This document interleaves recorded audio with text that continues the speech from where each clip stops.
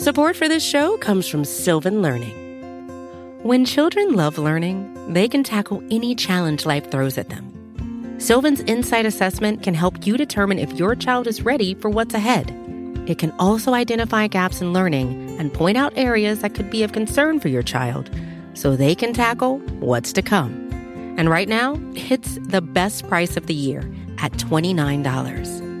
Go to sylvan29.com to learn more and get your child's assessment for only $29. That's SYLVAN29.com.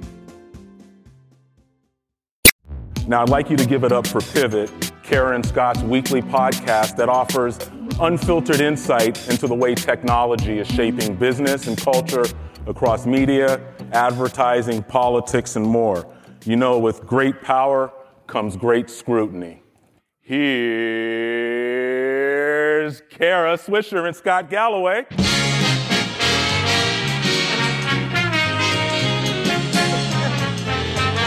Oh, nice music. Hey, everybody. All right. Okay, so we usually do this separately, often in San Francisco or D.C., and Scott is in New York, and sometimes we do it together. And we've done one. What went on with you last? Are you trying to be me? Yeah. Well, it's not working. Yeah. Actually, I want to be Burt Bacharach. Better yet, I'm Angie Dickinson. Okay. All right. Nobody understands that reference but me. You'll get it. Okay. Good. All right. In any case, we did it at South by Southwest. It was our most downloaded podcast. So we need a lot of energy from you because we want this to be our most downloaded podcast. But we did a great one from South by Southwest with lots of predictions. And if you know Pivot, basically we just insult each other and then discuss the issues of the day, essentially, correct? Oh, you changed your glasses. I did. Now you're doing the I got professor self-conscious. thing. All right. So we're going to start doing it. And I'm going to do it the way we do it everyone, the hello thing. Okay? Let's light this candle. All right. Okay. All right. Hi, everyone. This is Pivot from the Vox Media Podcast Network. Cheers, please. We're live. We're live from the Code Conference this week. I'm Kara Swisher. And I'm Scott Galloway. So I'm glad you're here, Scott. I'm glad What do you to think? be here. What do you think of my empire? What do you think? I think this is like a wedding in Tennessee in 2020. Almost everyone I've met here is related to you. Yeah, okay, all right. I see cousins, nieces, ex-wives, people carrying your baby. You're literally like a nation-state powerful person in an oil-producing nation. Uh-huh. This is just strange and inappropriate, but I'm thrilled to be here. Okay, good. Okay, well, you know. And these don't work, but I think they make me look younger. Yeah. I think the likelihood that I end up making out with Maureen Dowd at the coffee bar goes up about threefold to zero with these. Okay. By the way, that makes the news cycle. What? I mean, the dumpster fire that was that Susan Wojcicki thing yesterday. Yeah. That's okay. one thing, but come on, me making out with Maureen Dowd, what do you think? All Seriously? Right. Is that a hate crime? As usual, Is that a hate crime? as usual, Scott, inappropriate discussion of people's sex lives. But last week you did talk about your penis, so that was nice. Which when you're relating, somehow you related it to Facebook. Don't criticize my hobbies, Kara. Okay. All right. So here's the deal. We have a lot to talk about. Yeah. We've got 30 minutes. We've got to make predictions. We would like predictions from you all. What we're going to do is talk about some of the issues. So let's start with Susan Wojcicki, the interview that Peter Kafka did here. Yep. Thoughts? Well, I'll flip it back to you in about 30 seconds, but I think you have to cut her some slack because this is my first code. And if you do any hard analysis, if you're a tech executive, on a risk-adjusted basis, you just shouldn't do an interview. Because the downside is asymmetrically disproportionate. So anybody that shows up and is willing to take questions under hot lights and under the scrutiny they're under deserves some credit. She is like that. She does show up. She shows up, she deserves some credit. Yeah, absolutely. And I thought Peter Kafka was forcefully yet dignified. I thought he did a great job. Mm-hmm. But this is the reality. It's beyond her. It's beyond the interview. And you summarized it perfectly. The whole thing's gotten away from them. Right. And there's this weird gestalt they're trying to create that's a myth. And there's a bunch of myths we need to bust. And that is for some reason there's some sort of societal or primitive or species right to post shit on these platforms. Mm-hmm. There's not. They talk about First Amendment. These companies have no obligation to the First Amendment. They don't give a shit about the First Amendment. That's a fallback position to try and allow millions or billions of pieces of content that they don't pay for it, that they don't have an obligation to screen, such that they can have a supernova business model. And here's the bottom line.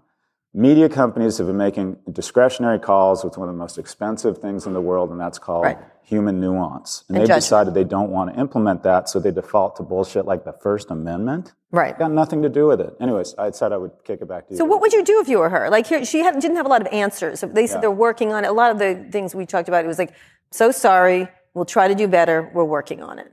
Is it workable? Oh, it's very workable. They need to break it up, and they need to be subject to the same scrutiny.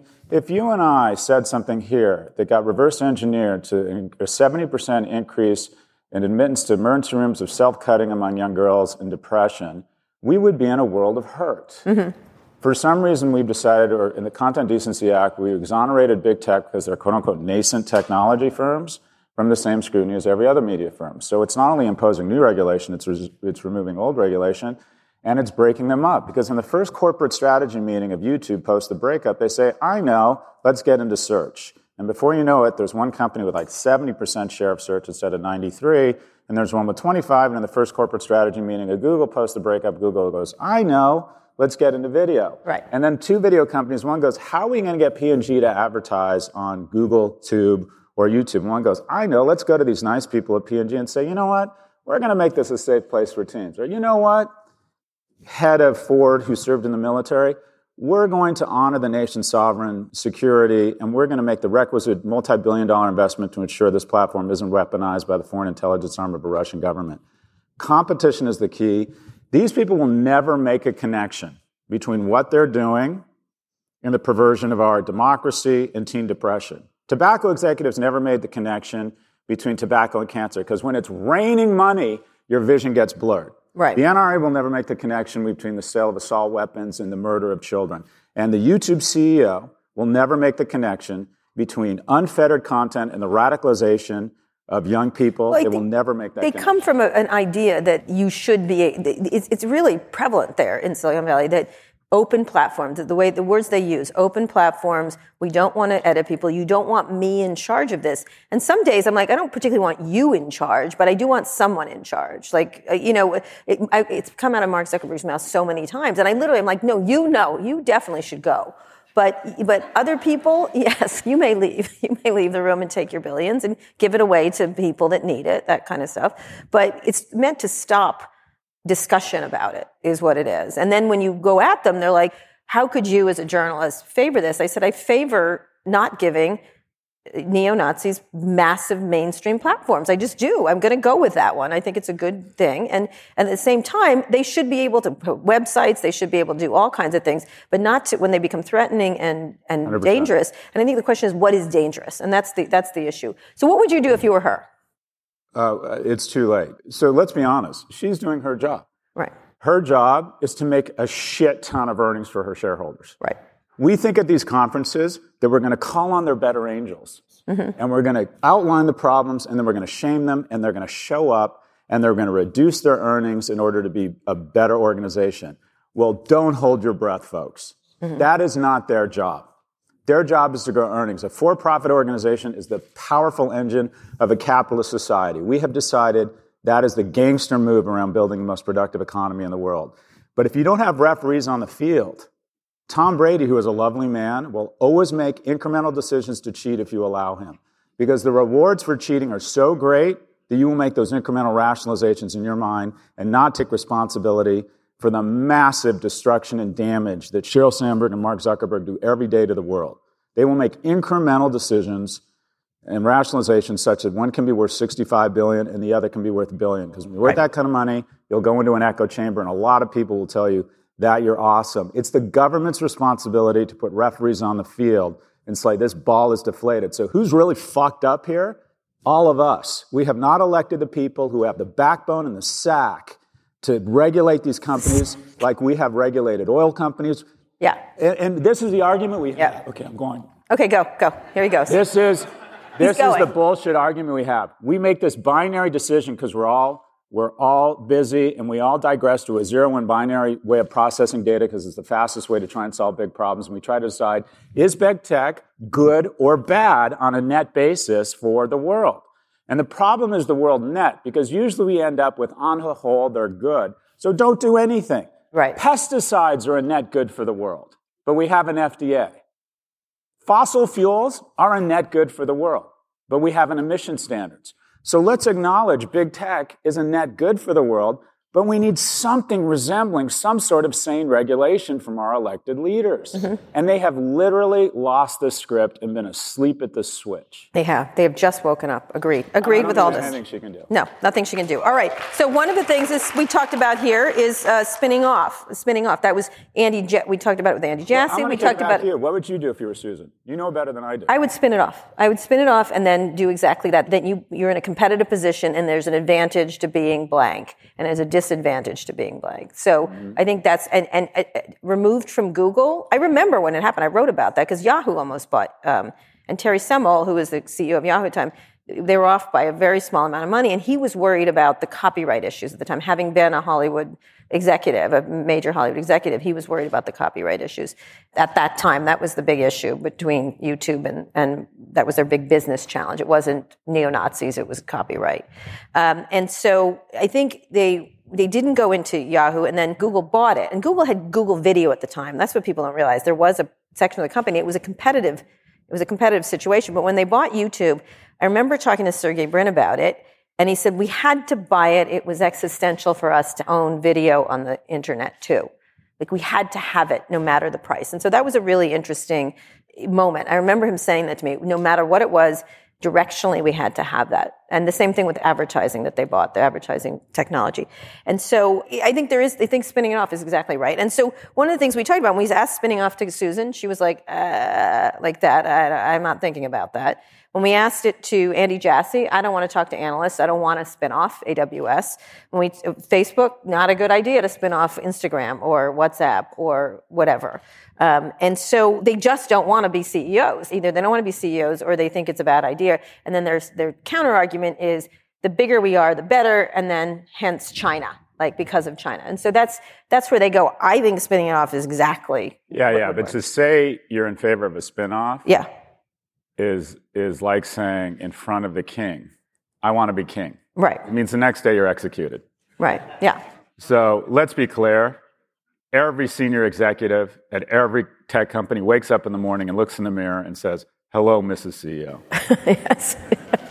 These are not modest, humble people. Yeah.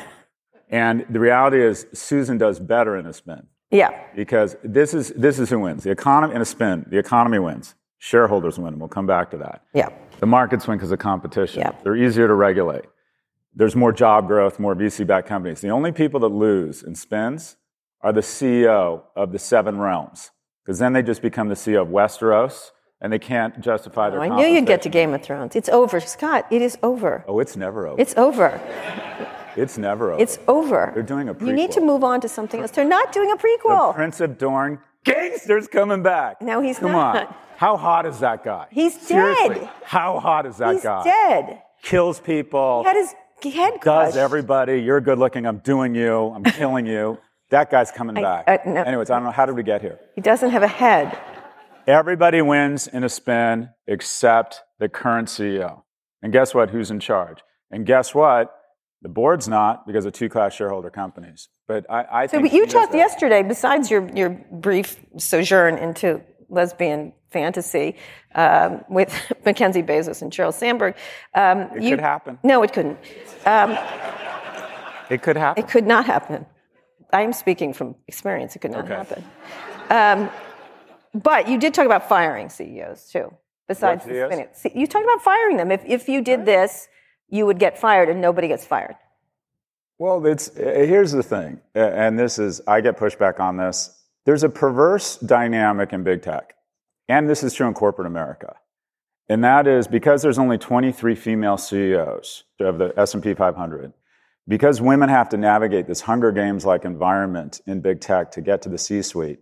Once they're there, they become a protected class. Marissa Mayer should have been fired well earlier, before the company was acquired. Sheryl Sandberg, I can't tell you how many boards I've been on that have fired people for a fraction of the negligence, the gross negligence she has demonstrated. But what about Mark? Come on. Oh, hold on. All right. Mark should be removed. But let me just back up. I want to talk about women in tech, and then I want to come back to Mark. Right. So this is the bottom line. We need a lot more female CEOs so we don't have this existential crisis firing them. And when it comes to Mark, the answer is simple. I'm on the board of a company, and about 8 months ago, the controlling shareholder, a hedge fund who put us all on the board, there were some tense decisions to be made, called and said, just here to remind you that we can remove all of you at any point, and we really want X to happen. And we as a board had the right response. And that is, we get it. We're big boys and girls. But until that point, we're going to do exactly what we think is the right thing as fiduciaries for all shareholders. Right. It, in my view, is impossible for the board of Facebook, who in my view should be shamed and their names should be more well-known than they are, not to get together at 4:59 during executive session at the end of the next board meeting and say, this has gotten away from him. Good guy, it's time to move on. He's a big shareholder. The DNA of the company is important. Founders are important to companies. I'm a founder, so I'm biased towards them. We're going to kick him to chairman, and we're going to bring in someone that the market's like. It's just time. It's just time. That's not a crime against him. I've been floating Brad Smith's name. And then they issue a press release saying, we have removed Mark Zuckerberg as CEO and asked him to be chairman. And then he has to go. He is chairman. Okay, remove him from the CEO. Thank you. And then the next morning, he has to decide if he goes full Cersei and fires the entire board.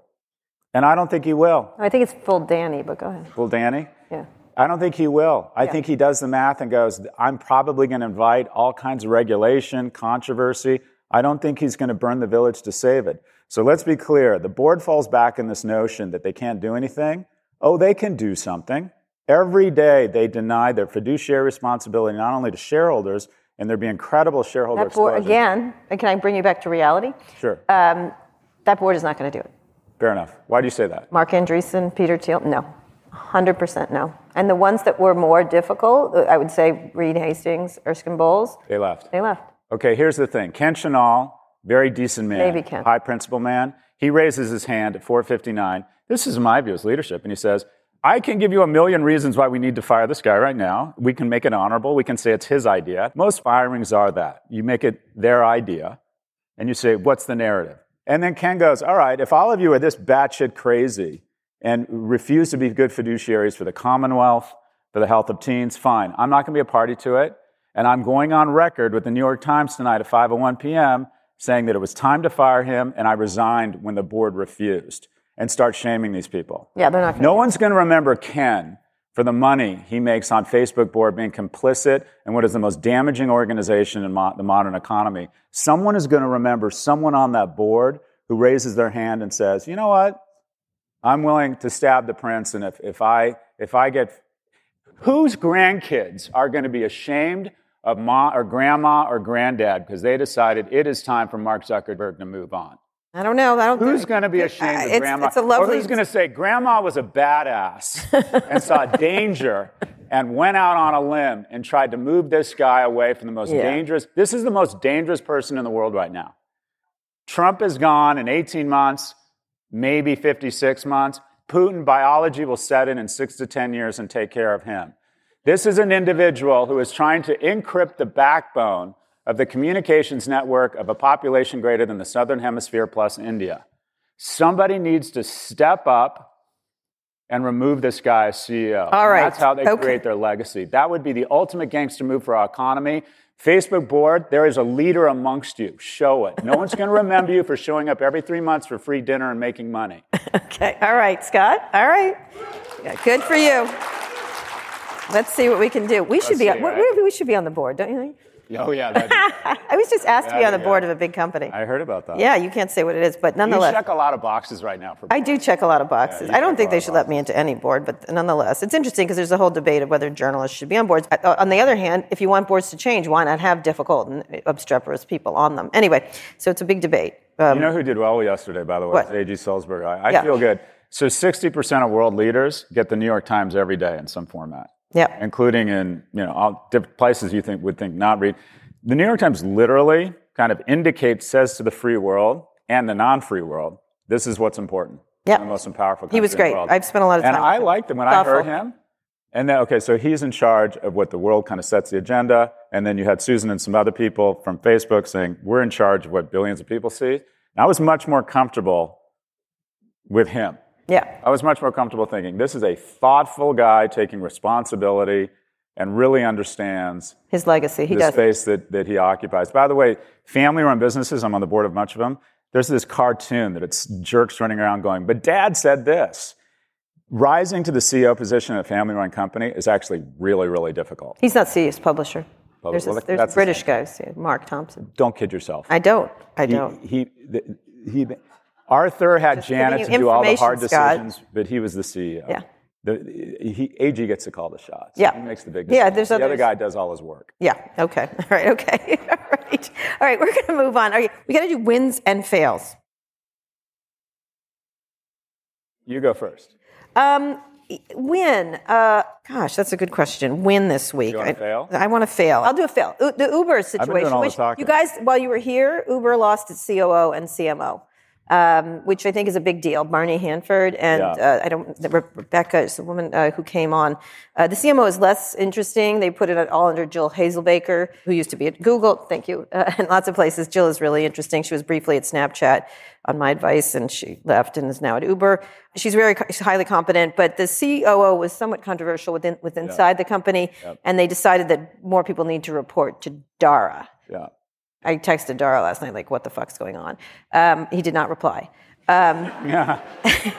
But, and I'd like to get him publicly to talk about it, but it seems to me he wants to be closer to the people. So I have a feeling it might be a fail or an adjustment so close after what is somewhat of a disastrous IPO effort. Now, some people say it's early on in the game, but it was interesting. So this is really unusual and it's a very negative forward-looking indicator that all is not well, because typically you set everything going into an IPO. You make sure your management team's set. Yeah. You make sure your earnings are booked. And the idea that they're having this sort of turnover right now is really difficult. I met with the CTO of Ford, who's here last night. So Ford, 210,000 employees, average wage is about $28 an hour. Healthcare, I would imagine, for 90% of those people. So imagine 200,000 people. There's probably, 30 or 40 babies every week born into health insurance, born into a middle-class wage. Uber, 22,000 employees, splitting the value of double of Ford, 22,000. Oh, but wait, 4.1 million driver partners who don't have health insurance, don't have minimum wage protection, and make on average $9.25. Sheryl Sandberg was the ultimate lipstick on cancer for the last few years. It's now Dara Khosrowshahi, who is the head of a shameful organization. We have legitimized the notion that it's okay in the United States to move towards an economy with 3 million lords being served by 350 million serfs. That was not the Uber IPO. That was the Lords Take Revenge on the Serfs IPO. It's an outrage that we let this shit continue. all right, then you are a socialist. No, I'm kidding. I agree with you. I agree with you. Hello, you're a socialist. That guy. Why do you go on with that guy? I go on Fox once a week because I like to go behind enemy lines. Yeah, okay. And by the way, a lot of it is a script. A lot of it is bullshit. They're actually fairly nice, smart people. Yeah, right. And they get talking points every day. Oh, my God. I don't even start with they're very nice people behind the scenes. That's bullshit. I'm sorry. That's so much. You just don't like Tucker because he's not nice. No, we invited Tucker Carlson, and he said he was coming, and then he said he wasn't. But Tucker and I are going to go at it together. It's going to be great. It's going to be fantastic. We're going to compare our elite private schools, of which he paid more for his. He called me an elite, and I'm like, you went to a school that was 4 times more expensive than mine. Clearly you're not bothered by this. It bothers me. Yeah. Fucking asshole. I just like, he's an elite too. Fine. Here we go. I'm just saying. Here we go. All right. In any case, he also called me no talent, which really, I'm like, okay, I can be a jerk, but I'm not no talent. Okay. No, you're talented. You're I want him to be exceptionally accurate about my negative qualities. Talented. Yes, it bothers me. Anyway, your wins and fails, because we got to get to predictions. Okay. So my win is I've been thinking a lot about John McCain. I talked about this yesterday. We're in Arizona.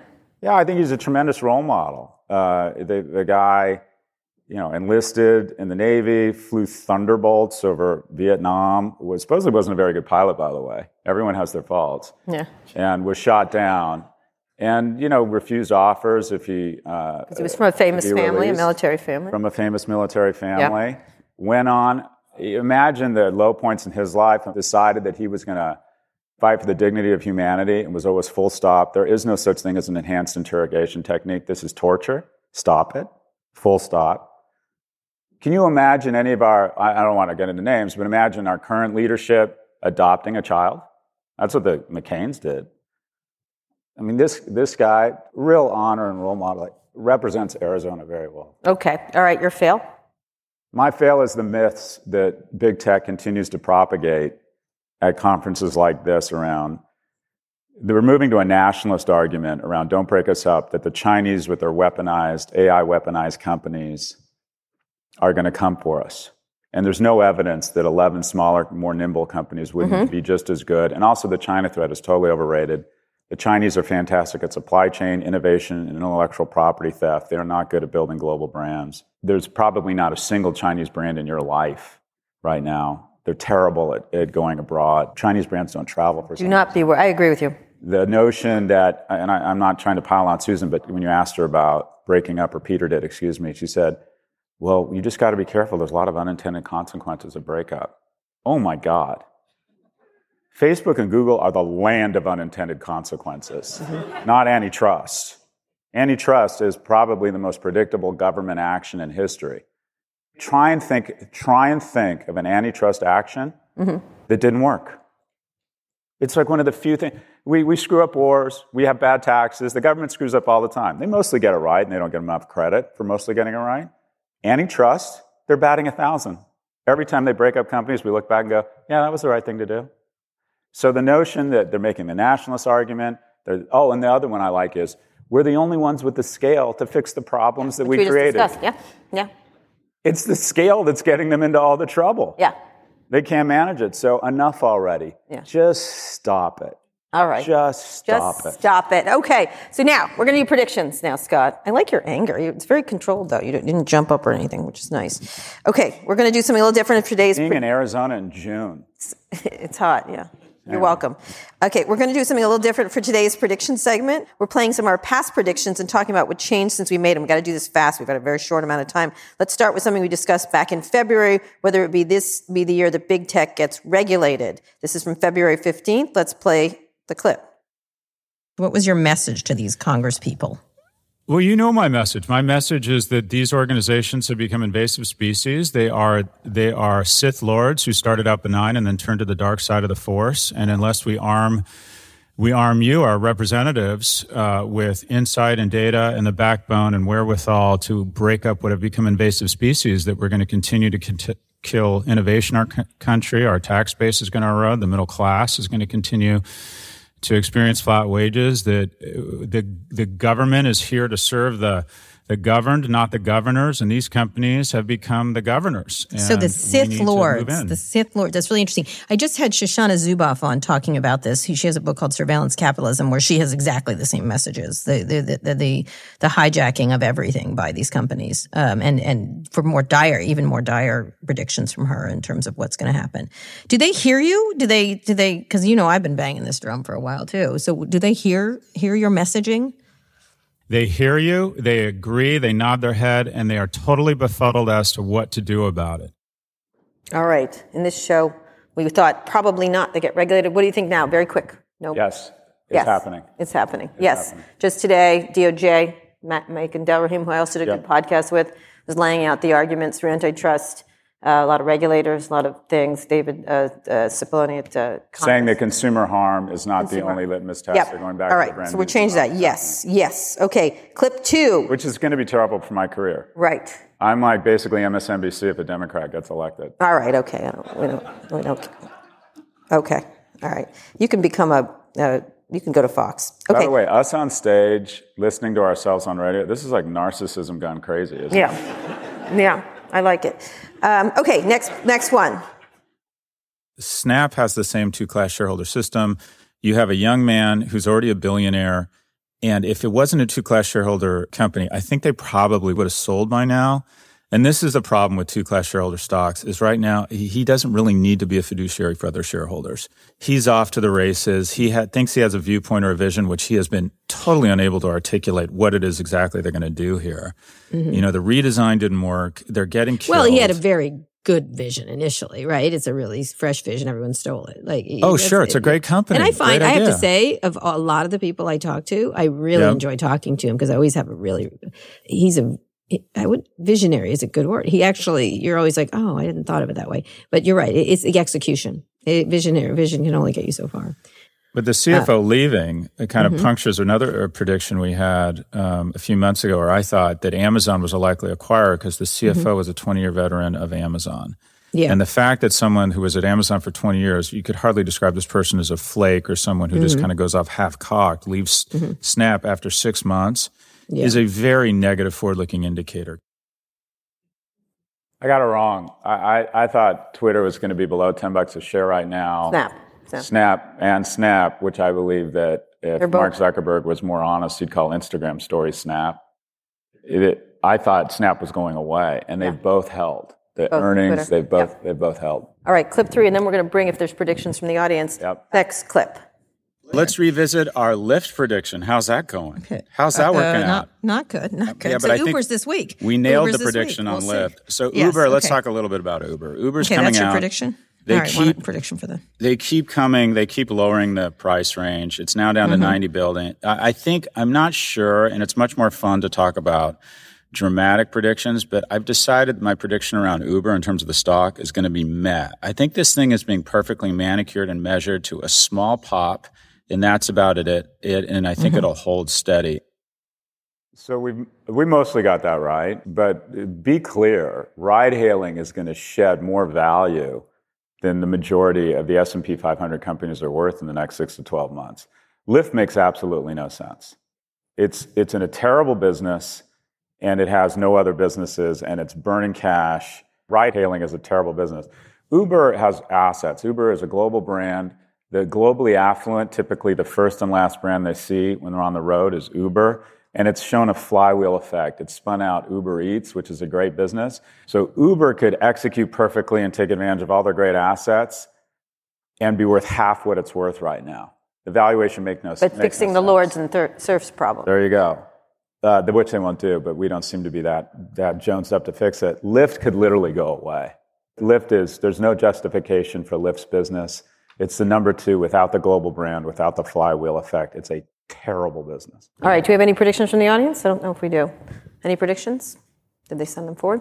All right, one more prediction, Scott Galloway, and then we'll get out of the way for the other podcasts. The prediction yesterday, the markets got it wrong when they announced the FTC and DOJ said, okay, you take Amazon and Facebook, we'll take Google, or we'll take Alphabet and Apple, and the markets hammered these companies. They got it wrong. These companies are going to skyrocket in value over the next 6 months because analysts are going to start recognizing that these companies, WhatsApp is going to be an incredible company as an independent company. Thank you. This is a stock call. I think if you were to buy all 4 of those stocks, I think they're up between 10 and 20% in the next 6 months as the markets start to realize that spins are going to be amazing for shareholders. Okay, we have just a little time. We're going to do instant predictions with Scott Galloway, Miss Cleo of my life. All right, you know who that is, right? I don't. Okay, forget it. Don't worry about it. It's perfect. Okay, prediction on when Zuck will get removed as CEO. You should have to make short answers here. I think it's within, I'm always early. I think it's within 12 months. I think it'll be within 12 months. We have come to accept, and this is a general, unfortunate problem in our society, that we just have to accept it, that the world is what it is. No, it's not. The world is what we make of it. Put pressure on the board to take a leadership stand. We can absolutely remove this guy. All right. When will Trump get impeached, or will he win in 2020, Scott Galloway? What do you think? I get this wrong. I'm terrible at politics. No idea. No idea. I have no idea. Either. I don't know. Either. I don't think they will do the impeachment. Nancy Pelosi's not going to bend. I think she's making a political calculation, and she's getting in the way. She's taking the flak for it. She knows she has to protect those areas that are pro-Trump or are concerned about other things besides the impeachment, and so she's going to just take all the flak from her left and not do it. She's a very savvy political calculator. Yeah. Whether it's the right thing or not, she wants to win back the. Yep. She wants to win. All right. Will he win 2020? I don't know. I don't know either. Is Kevin Systrom Jon Snow back from the dead? We're going to end on that. That's a good one. That's good. He could come back. And here's a big problem with our economy right now. And I say this as someone who's sold companies. When you sell a company, you get a lot of money. The economy and venture has largely been described as a conspiracy between the venture capitalists and the CEO founders. And the CEO founders, and I'm one of them, do really well in acquisitions. But in exchange for doing really well financially, we sign, as does the senior management, these very onerous non-competition and non-solicit agreements. Yeah. A non-solicit agreement says that if you go do anything else or you leave, you can't hire anyone from the company. Now, what does that do? It suppresses wages. So someone making a good living has one fewer employer to come after them and offer them a job. So it suppresses wages. 2, it suppresses innovation because some of the most talented people in tech, Jan Koum, Kevin Systrom, now cannot start a company because they sign these non-competes. So when a company acquires a company, the best thing that happens is that it becomes very successful. The second best thing that happens is it isn't successful, they close it down, and they cauterize that branch. And they take a competitor off the marketplace. Yeah. So all of a sudden what you have is the most productive, innovative companies and people in the world are cauterized. And in every industry, this isn't true of big tech only, it's true across every industry. The top 2 players used to control 20 to 30% of market share. Now they control 50 to 60%. It also can be very ugly. They gave all that money to an executive at Google who had sexual harassment issues because they didn't want him to compete. It can be used lots of ways. In any case, is he Jon Snow? Is he going to go and then come back and save the day? Although, frankly, all the women saved the day. That is such an important question. I want to give that some time. All right. Next week, we'll be back to answer whether Kevin Systrom is Jon Snow in the continuing nightmare that is my life, talking about Game of Thrones. I appreciate it. Come on. I gave up at the castration. Whatever. You like Avengers. Jesus Christ.